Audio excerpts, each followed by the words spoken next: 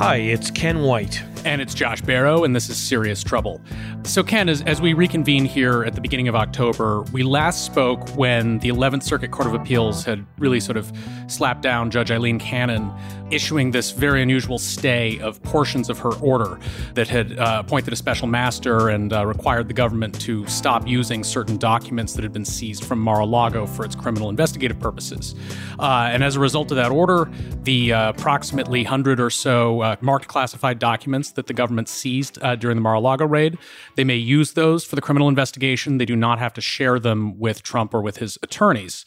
And so after we did that recording, Judge Cannon issued a modification of her own order, basically removing the parts that the appeals court had stayed. And among other things, that ensured that it would not go up to the Supreme Court. There was no stay really to appeal anymore because it was mooted by the fact that those parts of the order were removed. But then there's been back and forth since then between Judge Cannon and Judge Dearie, who is the special master that Judge Cannon appointed. First, Judge Cannon issued that order revising her own order, and Judge Dearie was basically like, I think by accident you also struck the part that allows me to give you updates on how my process is going with this document review, which you flagged on Twitter as being a sort of unusual rebuke from the special master to the judge, basically saying, I think you screwed up again in your order. Could you change it again? And then she responds basically saying, that's not a screw up. Look at these other parts of the order, which say that you can give me those updates.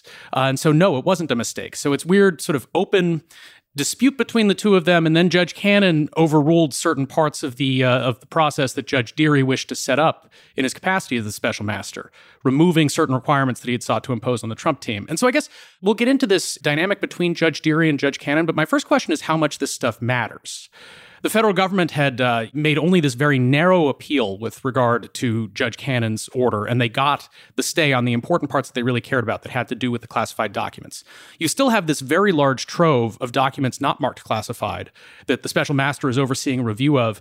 It's not clear how important that is to the government's case. So I guess, first of all, does it really matter what rules Judge Cannon and Judge Dearie come up with for the special master process that will not be looking at the documents the federal government cares about most? Well, it's probably not crucial. So what might be crucial are what are the marked classified documents, perhaps Trump would argue declassified with the sheer power of his will, that now the government can look at and continue their investigation about. The government did get that out of the 11th Circuit, and that was in part because the government very cleverly narrowed their motion for a stay, made it far more narrow than they could have, and I think that appealed to the 11th Circuit. And its order, as we talked about before, even though it only grants just the relief they're looking for, completely undermines all the underpinnings of Judge Cannon's entire order, for that matter, even of her taking anything Trump is saying seriously at all. So now that the government's free to analyze and use in a prosecution those 100 documents, I think that's the important part of the situation. But clearly they still care about the rest, because they are, this past week, moving the 11th Circuit for an expedited consideration of their appeal. Remember, they appealed Judge Cannon's initial order really on two grounds. One, that she lacked any jurisdiction to do any of it. And the 11th Circuit has already basically said that's right. She did lack jurisdiction. And also just on the injunction telling them they couldn't look at things. So the government has now asked the 11th Circuit to do a really fast briefing on this, with the briefing done in November and argument this year, which is lightning fast for an appellate proceeding.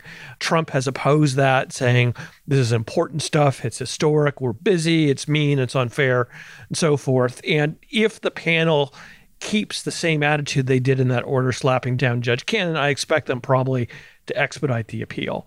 So that's a long-winded to say probably all of this doesn't matter too much, but it's a very human, very federal judge interaction we're seeing here between Judge Dearie, who was made a United States District Court judge when Judge Cannon was 5 years old, and Judge Cannon, a relatively recent appointee. And I think there are multiple elements here. One element is probably a sentiment by Judge Dearie that Judge Cannon has gone off the deep end on this. One element is just typical, I have to say, federal judge hubris. On the part of which judge, or both of them? Both. Okay. Some critics might say there's an element of sexism, but at any rate, the tone between the two of them has been a little snippy, which is kind of, if you distance yourself from the idea that the Republic is collapsing around us, is kind of a delight to watch. Well, I mean, the interesting thing there is people have talked about how Trump got his comeuppance by proposing Judge Dearie because they had this cockamamie theory that because of Judge Dearie's time on the FISA court, he must have grave skepticism of the FBI like they do and be sympathetic to their concerns that the government's out to get Trump. And that's clearly not the case. But I mean, it was also Judge Cannon chose Judge Dearie. Technically, she has the power over the special master. She chose the special master. But if you want to be in a position where you have a special master who isn't going to feel like he might be entitled to sort of tell you how to do your job and send snippy orders basically saying, I think you screwed up this ruling, you could have picked someone who's not a sitting federal judge to be the special master. And instead, she chose this guy who has been a federal judge since she was 5 and presumably might have suspected that Judge Dearie was going to think, not without good reason, that he really knows more about how to run this case than Judge Cannon knows. It's true. And she is, at this point, engaging in a certain amount of micromanaging of the special master. Now, there's no question that the federal judge who appoints a special master has complete authority over them, can overrule them on everything. But you don't typically see it because, in part of the reason you assign a special master is to get this stuff off your plate and not to have to micromanage and get involved in dealing with the attorneys who are often very annoying. So not to have to get involved in like scheduling stuff. So it's kind of surprising to see Judge Cannon last week come back and countermand Judge Dearie's timeline, the schedule for briefing these arguments to give Trump more time. I mean, that's a level of micromanaging a special master you really don't typically see. And of course, the more substantive thing she did is that Judge Dearie said very early on, Mr. Trump, you don't get your cake and eat it too. I want declarations that are saying, here's where the inventory is wrong, and here's what I contend was planted, and here's what I contended has been left out. And Trump objected to that, and Judge Cannon overturned it, saying basically, I didn't call for that, and there's no need for it at this phase. And that has made a lot of people quite outraged. A lot of people went to say that that's completely outrageous. You're just letting Trump get away with anything. He doesn't have to stake a claim to what he's really arguing under oath.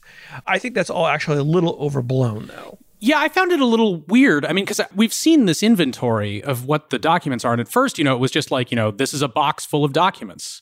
And then the government produced a more detailed inventory, but, and it talks about the number of documents in the box. And I think there are page counts and that sort of thing. But it's still, Trump doesn't know exactly what they took out of his house. And so I don't understand how you could tell him that he has to say which documents in these boxes were not really in your house when he literally doesn't know what documents are in the boxes. I understand it's frustrating to have Donald Trump out there making insinuations and claiming that evidence was planted in his house when, clearly he's making that up.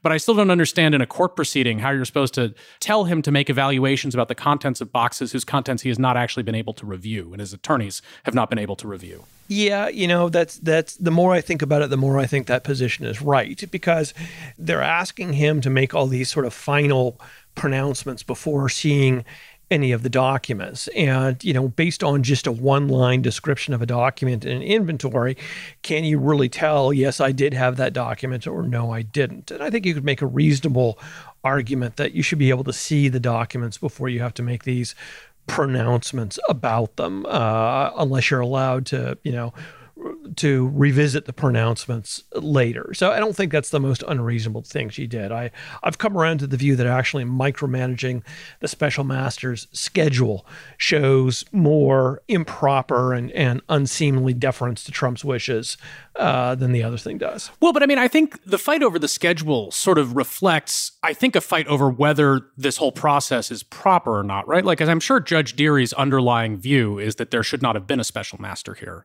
I assume he agrees with the 11th Circuit that Judge Cannon abused her discretion by providing any sort of equitable relief here. And so I guess, first of all, why don't you talk about the implications of that 11th Circuit ruling? Because basically we can talk about what the schedule should be and exactly what sort of assertions Trump should have to make about what kind of executive privilege he's asserting, which is another area of conflict between Judge Dearie and Judge Cannon.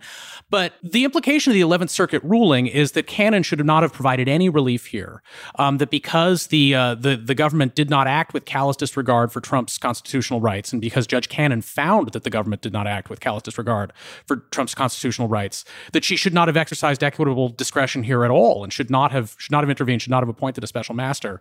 It sort of seems to me like Judge Dearie is trying to deal with this expeditiously because this is not a process we should be in at all. And Judge Cannon, obviously, her underlying review is that a special master review is an appropriate and useful process here.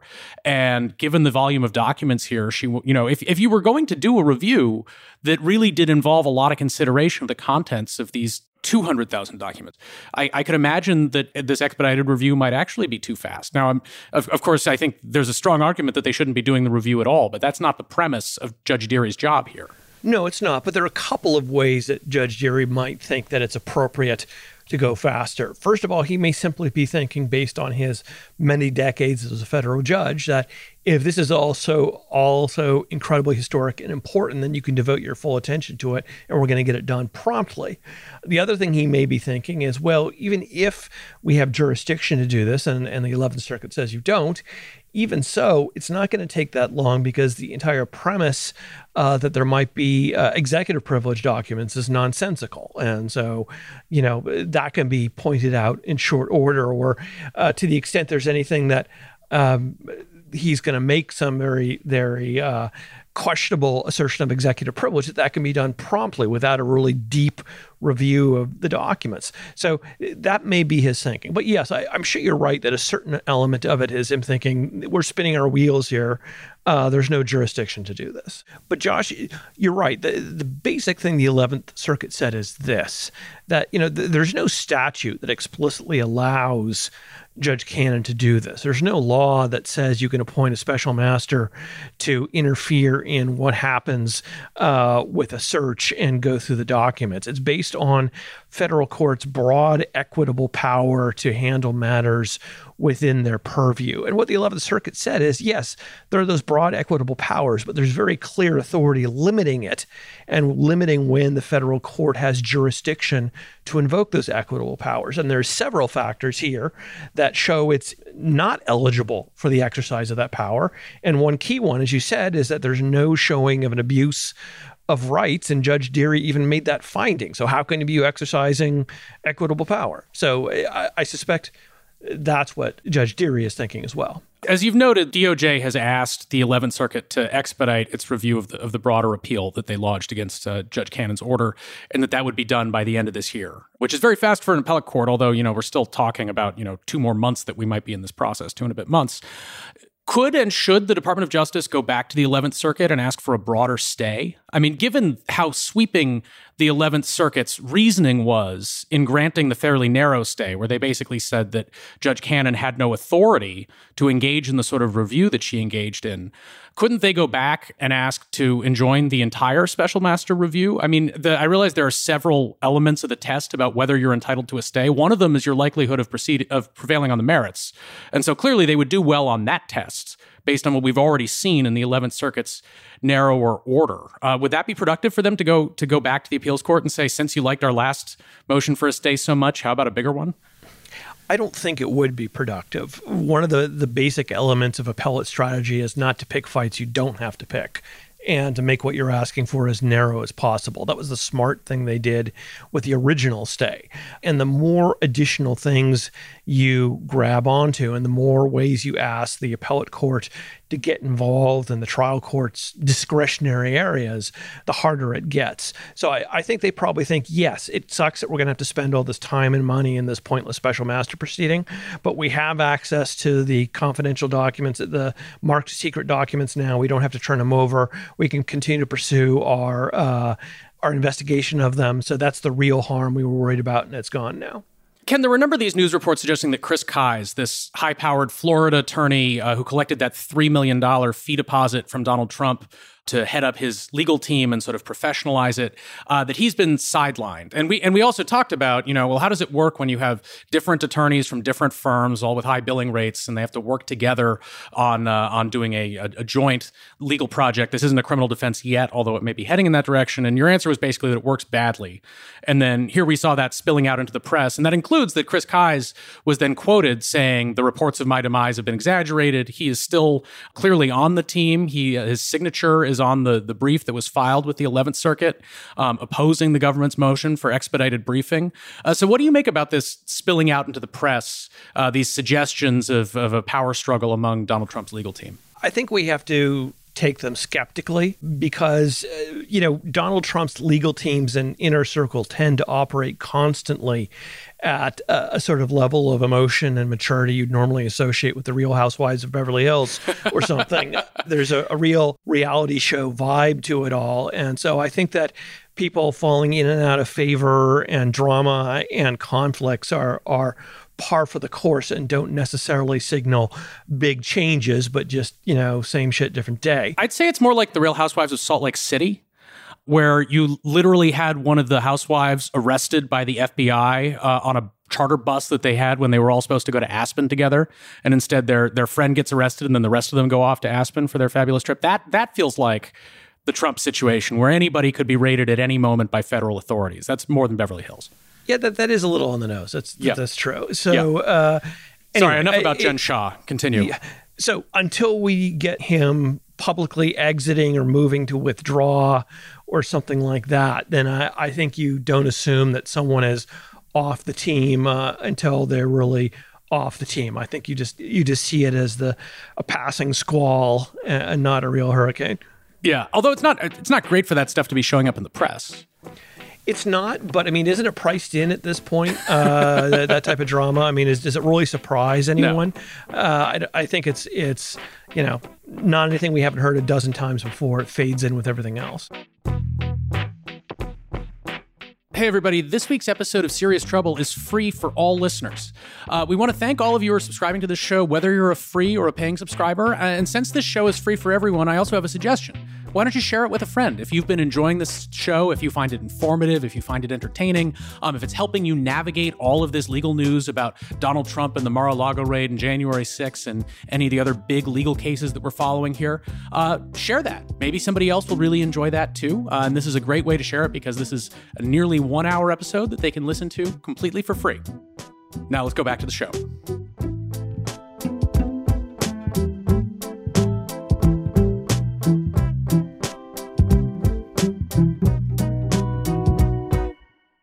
We have a listener question here from Kay. Hi, this is Kay in Madison, Wisconsin. I have a question. You discussed in a recent pod how Judge Eileen Cannon expressed in her decision that Donald Trump deserved extra consideration in his lawsuit because as a former president, and I guess famous person, he had greater risk of damage to his reputation than another plaintiff might have. My question is whether this former president status works only one way, because my experience is that when people have held positions of privilege, there may be higher expectations that go along with that. So here's an example. I work in a system that administers state and federal benefits. When benefits claimants screw up, they are subject to scrutiny of their level of experience. Adjudicators and administrative law judges invariably ask them whether they have previously claimed benefits, even whether they had a poster in their workplace informing them about benefits, and whether they have read the handbook for claimants. Claimants who can convincingly say they didn't have experience or understanding are given more leeway. Conversely, if the adjudicator finds they should have known better, they get anything but deference. So why does having served in the highest office in the land mean only that you get kid glove treatment? Shouldn't it mean you are expected to know how government works?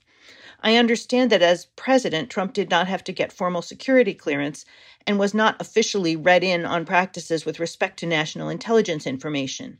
But could a judge not consider that as a former president, he has in fact a special obligation rather than only special consideration?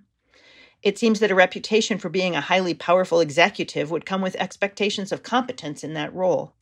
Thanks a lot. I enjoy the show and also Ken's Make No Law podcast. Appreciate your work.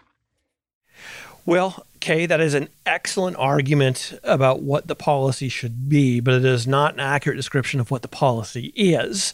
As we've talked about before, when these doctrines get kind of made up by courts, the way Josh has sometimes criticized, whether it's executive privilege or whatever else it is, it tends to get made up in favor of giving the president in particular more power, more freedom, more leeway. It does not tend to come out in terms of making the powerful, like the president, have more responsibility. But he's not president. I mean, isn't that part of what's weird about what's going on here? Is that there's all these institutional privileges of the presidency, some of which Trump has been trying to exert. But one of the weirdnesses about Judge Cannon is that she seems to be extending a lot of that deference to him, even though he's not president anymore. Yeah, and there are excellent reasons why it shouldn't. I mean, we are on untrodden ground here, Josh. I mean, it's not like we've had a lot of situations with an ex-president having these sorts of standards bandied about in court. So yes, I think that to the extent policies are in play, that it would be a much better thing to approach it in terms of what his obligations were than what his rights were, what his freedoms were. And I think it's terrible to do it in a way basically where he can do whatever he wants with top secret documents and that type of thing. But even though he's no longer the president, it is consistent with the way presidents have been treated in the past, where in general, when there are conflicts between the legislative branch and the president or anyone else, the president's sort of constitutional power and discretion have generally won out. And so although this is extending it to an ex-president, it's not really that it's outside of what we've gotten expected. I think there's a few considerations that are coming in together here, though. I mean, one is this stuff about reputation risk and the former president being extremely famous. But it wasn't just about him that was a reason that you would give him special consideration. It was also about the public interest, that basically because Donald Trump is a former president and because he's a political flashpoint, frankly, there's a much greater degree of public interest in this case than usual. And sort of one of the arguments about why you would want a special master was that basically a lot of people are paying attention and it will affect views about the fairness of the justice system, and being able to demonstrate that the review was done really well would be advantageous and would be in the public interest. And I would note that similarly, Judge Reinhardt, the magistrate judge who signed the warrant for the search on Mar-a-Lago, when he decided to partially release the application in support of the warrant affidavit, which you would not normally do at that stage, it was fundamentally because this was a raid on the home of a former president. And that was why there was a great deal of public interest in it. I mean, you also have practices at the Department of Justice. You wouldn't bring an indictment today because we're too close to the election. There's this whole practice around if you have a politically sensitive investigation, you're not supposed to bring the indictment at a time that would be so close to an election, appear to be influencing the outcome of an election. And so that's, about the prominent positioning of the people who could be defendants in those cases. But it's another practice that gives them deference that a person who was not politically prominent would not get. So this comes from a number of places in the system. It's not purely about sort of showing respect to someone who was president. Maybe, but I mean, I think we're putting different things together there. I mean, when Judge Reinhardt released a redacted affidavit, that was very much following established rules. I mean, that was a exercise of discretion along well-trodden lines, applying standards that have been established for decades. What Judge Cannon is doing, though, is coming up with a system that, as the 11th Circuit points out, fails to meet the established standards on multiple points. So I don't think we can say we can endorse allowing things like the special master to happen just because... No, I'm not saying that. I'm just saying that the idea that you get special consideration because you were the president, that there are a number of touch points in the system that have that implication. Sure. I see what you're saying about how another factor is how well the case is followed, but I think there has to be more than that for it to justify in any way. I mean, plenty of people were interested in how the R. Kelly federal case went, but that didn't lead to any sort of weird special treatment. And I don't think it should here. And the other problem is, of course, with Trump, you have no natural limitation on what he asks for.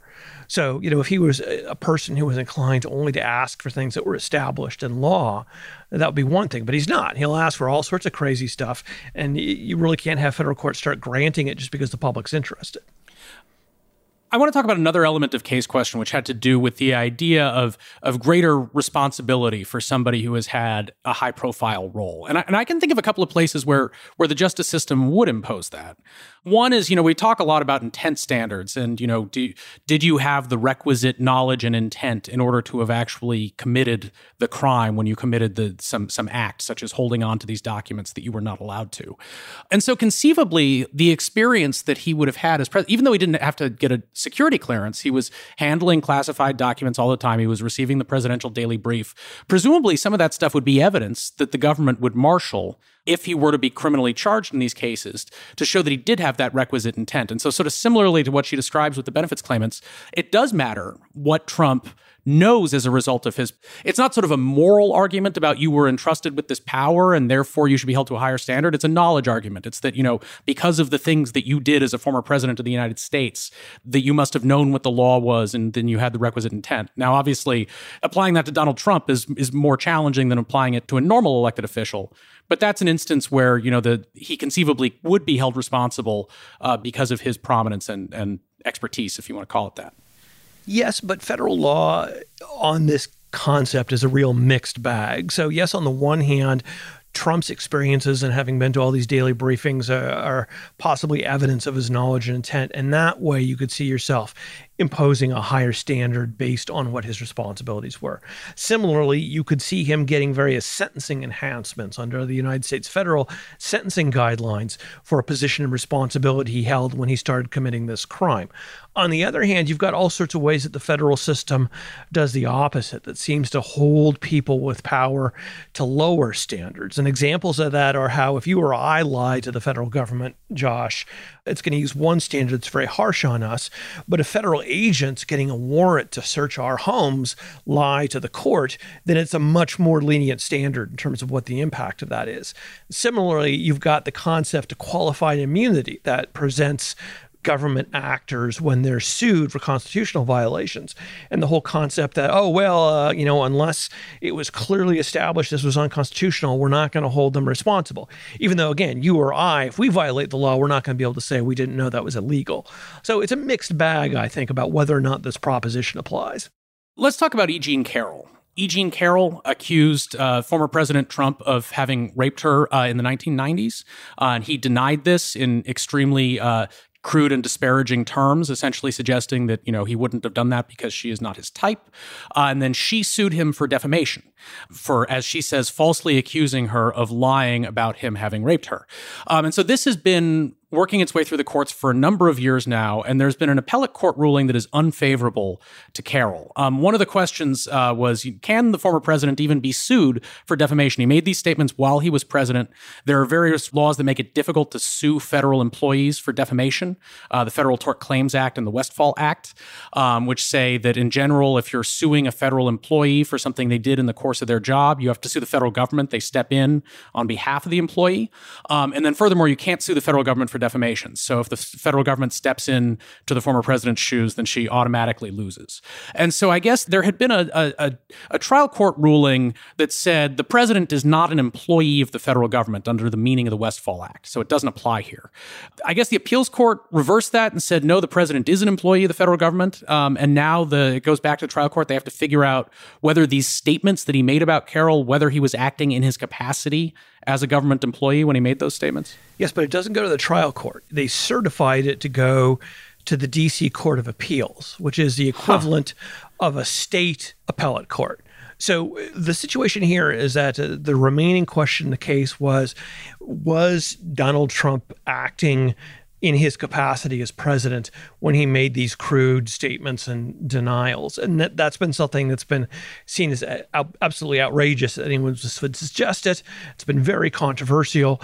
And people have argued on the one hand, there's broad case law saying that politicians, when they're talking politics, are acting in their job capacity. On the other hand, they're saying, how can possibly, lying about a rape be part of your job as president? In which case I'd say you'd have to look fairly carefully at the last, 30 years of presidents.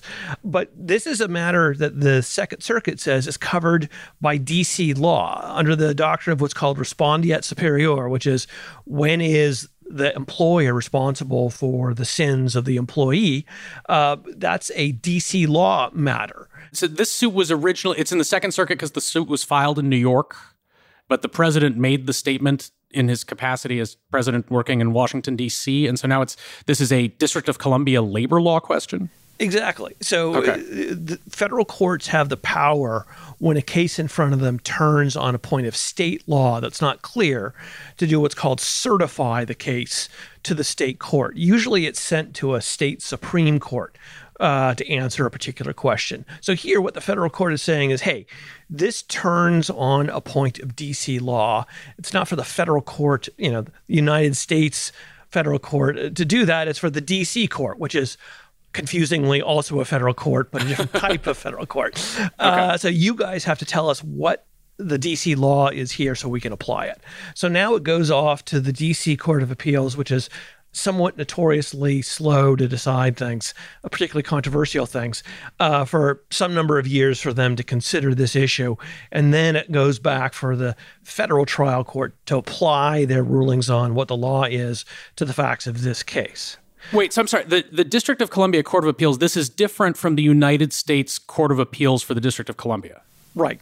Okay. D.C. has a line of courts that are like state courts who handle local D.C. matters. And they're federal because it's Washington, D.C. But they're not the same as the United States District Court or the D.C. Circuit Court of Appeals. It's a different track. And it's all very confusing, and but the bottom line is: are they Article III judges? Are they nominated by the president and confirmed by Congress, or does the mayor? I wish you hadn't asked me that because I have no fucking idea, Josh. I don't remember off the top of my head. So it's a different court system, and it makes, for instance, the U.S. Attorney's Office in Washington, D.C. very weird because you've got a component of it that acts like district attorneys prosecuting D.C. violations and ones who act as U.S. attorneys prosecuting violations of the U.S. Code. So it's all kind of a mess. Yeah, I just looked it up. They are appointed by the president and confirmed by the U.S. Senate. They serve 15-year terms. They do not serve for life. And there is only one Trump appointee to the court.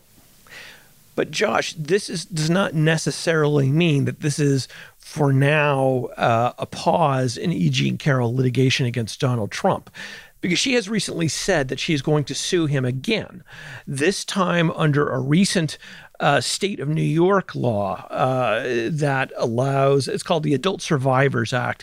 And what it basically does is it revives cases where the statute of limitations has elapsed for various types of sexual assault.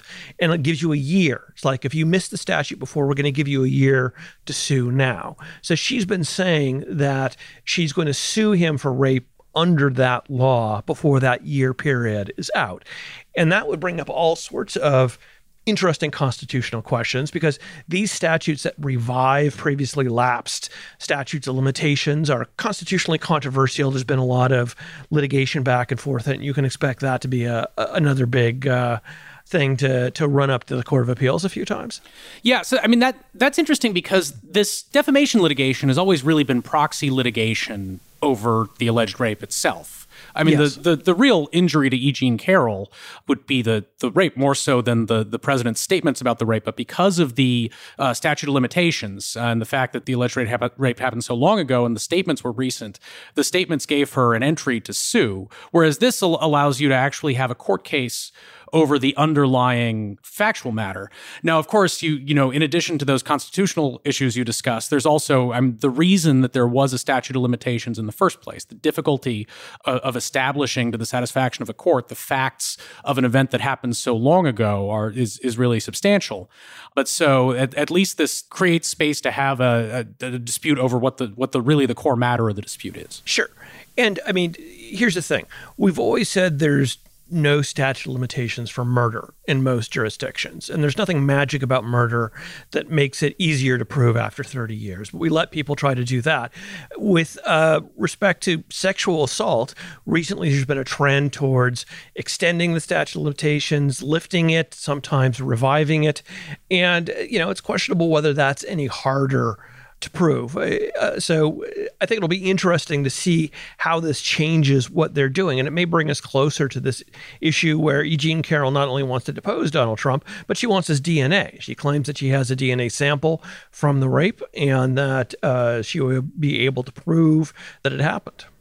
When we talk about a statute of limitations, most often we're talking about a criminal offense. This is civil litigation. Are the rules typically parallel on that? Is there no statute of limitations for wrongful death, for example, much like there isn't one for murder in most states? There usually is one for wrongful death. There are a few jurisdictions that when it's a wrongful death in the nature of a murder and intentional killing, impose no statute of limitations. And statute of limitations are increasingly one of those areas, kind of like the tax code, where you've got all sorts of little exceptions and add-ons and things like that that get added in to reflect the issues of the day. I guess I'm trying to think about which way the balancing of the equities goes there. I mean, on the one hand, because the burden of proof in a civil case is lower, you might be more concerned about the fact that if you're having a trial that's based on an event that happened a long time ago, that you will end up with people being wrongly held liable for things because they're able to exceed that bar. The flip side, obviously, is you don't send people to prison in a civil case. Right. And that's a reason that it might be more acceptable to you that the case might sometimes be resolved incorrectly after a long delay. Exactly.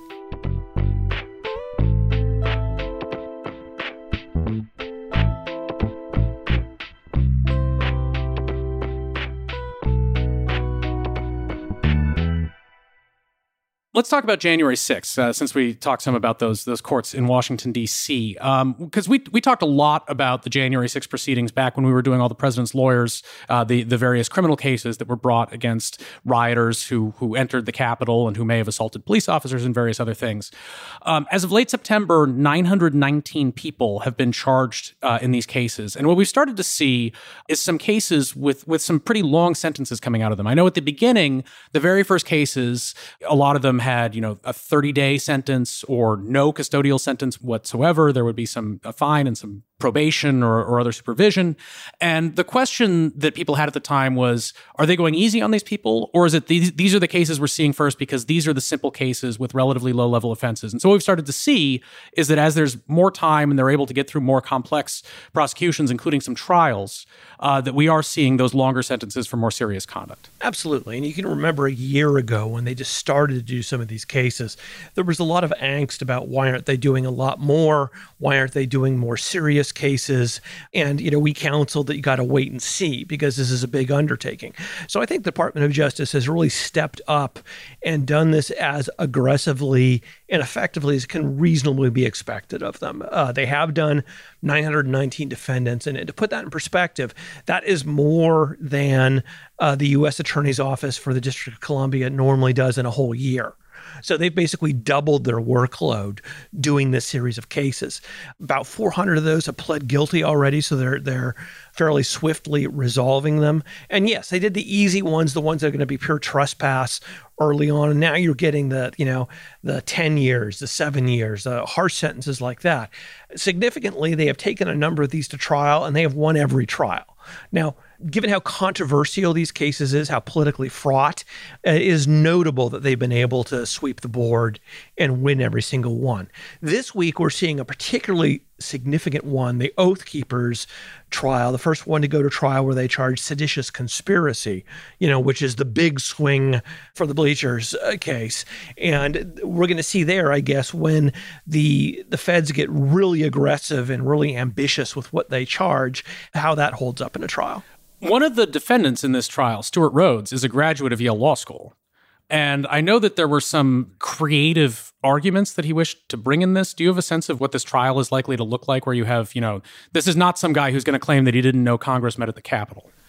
Yeah, I enjoyed the satirical person on Twitter who said that this is the closest a Yale law grad has gotten to a jury trial recently. So the judge is very much the gatekeeper here and has not been allowing this particular guy, Stuart Rhodes, to bust out with all the crazy theories. Rhodes is represented by counsel. He made some efforts to change counsel that the judge took as basically attempts to delay the trial. But no, the judge is not letting him go into nutty things. The defense, based on the opening statements, is going to be basically, yeah, they use a lot of overheated rhetoric, but this is all protected activity and there was no actual violence planned. And do you think that's likely to fly? I mean, you note that they've had a perfect record so far. Would you be shocked if they did not get a conviction in this case? I mean, this is probably the hardest one they've done so far. And one of the reasons is Rhodes isn't there in the thick of the fight. He's not part of the flying wedge of Oathkeeper dudes in camo running up the steps trying to breach. He's off orchestrating things. So to that extent, yes, it's more of a thing based on someone sending orders and based on speech that could be taken in some circumstances as just hyperbole. So I think it's the most challenging one they've done, and it'll be interesting to see. However, so far, none of these defendants is getting any traction with any DC juries or any of these judges when it comes to guilty or not guilty. I mentioned claiming not to know that Congress met at the Capitol. That was a claim that Timothy Hale Cusinelli made. That's the Hitler mustache guy.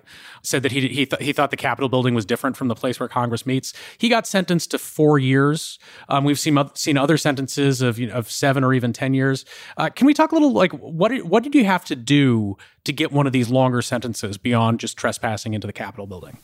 Well, the guy who got 7 years, who's a former police officer from New York, was accused of restraining a police officer while other people beat him. So, you're in the middle of a riot and you're helping hold down a cop so the cop can be assaulted. Yeah, you're going to get a significant chunk of time for that.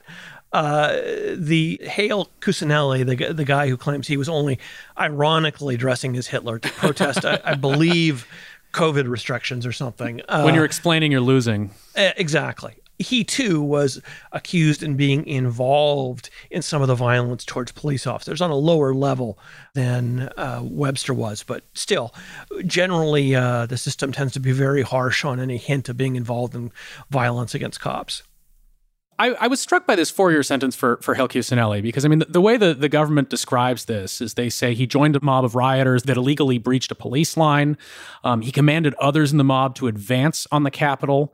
He was among the first rioters in the Capitol building, moving inside swiftly after the breach that took place at the Senate wing door. He made harassing and derogatory statements toward Capitol police officers saying a revolution was coming. He remained in the building for 40 minutes, and days after the incident, he told a friend that being in the Capitol was exhilarating, that he was hoping for a civil war, etc. He also was an Army reservist with a security clearance. And so I'm wondering about, that 4-year sentence, to what extent does that reflect either a trial penalty, because Hale Cusinelli went to trial and was convicted? To what extent does that reflect that, as a person who is in the military with a security clearance, that there are higher expectations of you and you might be sentenced more severely? What do you make of a sentence like that? I think it's all of the above. There's no question there's a trial penalty. That's not too surprising. And there's no question that the idea that he was someone that they would expect more from with his security clearance and obligation to the government, that type of thing. There's also, just plain old legal realism. The guy's a dick. Okay, so he's this. He dressed up as Hitler. Yeah, he dressed up as Hitler. He said all sorts of racist stuff. And, those things are his First Amendment right. But realistically, when you're a jerk, the judge is more likely to sentence you harshly. Although notably not as harshly as the government wanted. The government was asking for a closer to 7-year sentence. He only got 4. But still, 4 years in federal prison is nothing to sneeze at.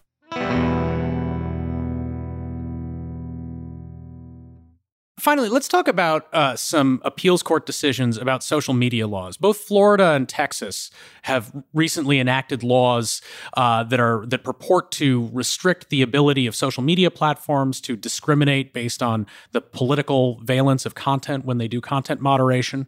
And these laws have sort of generally been viewed as a political measure, that they are meant to express conservatives' dissatisfaction with the big tech companies and show how Republican officials are trying to fight back against big social media censorship.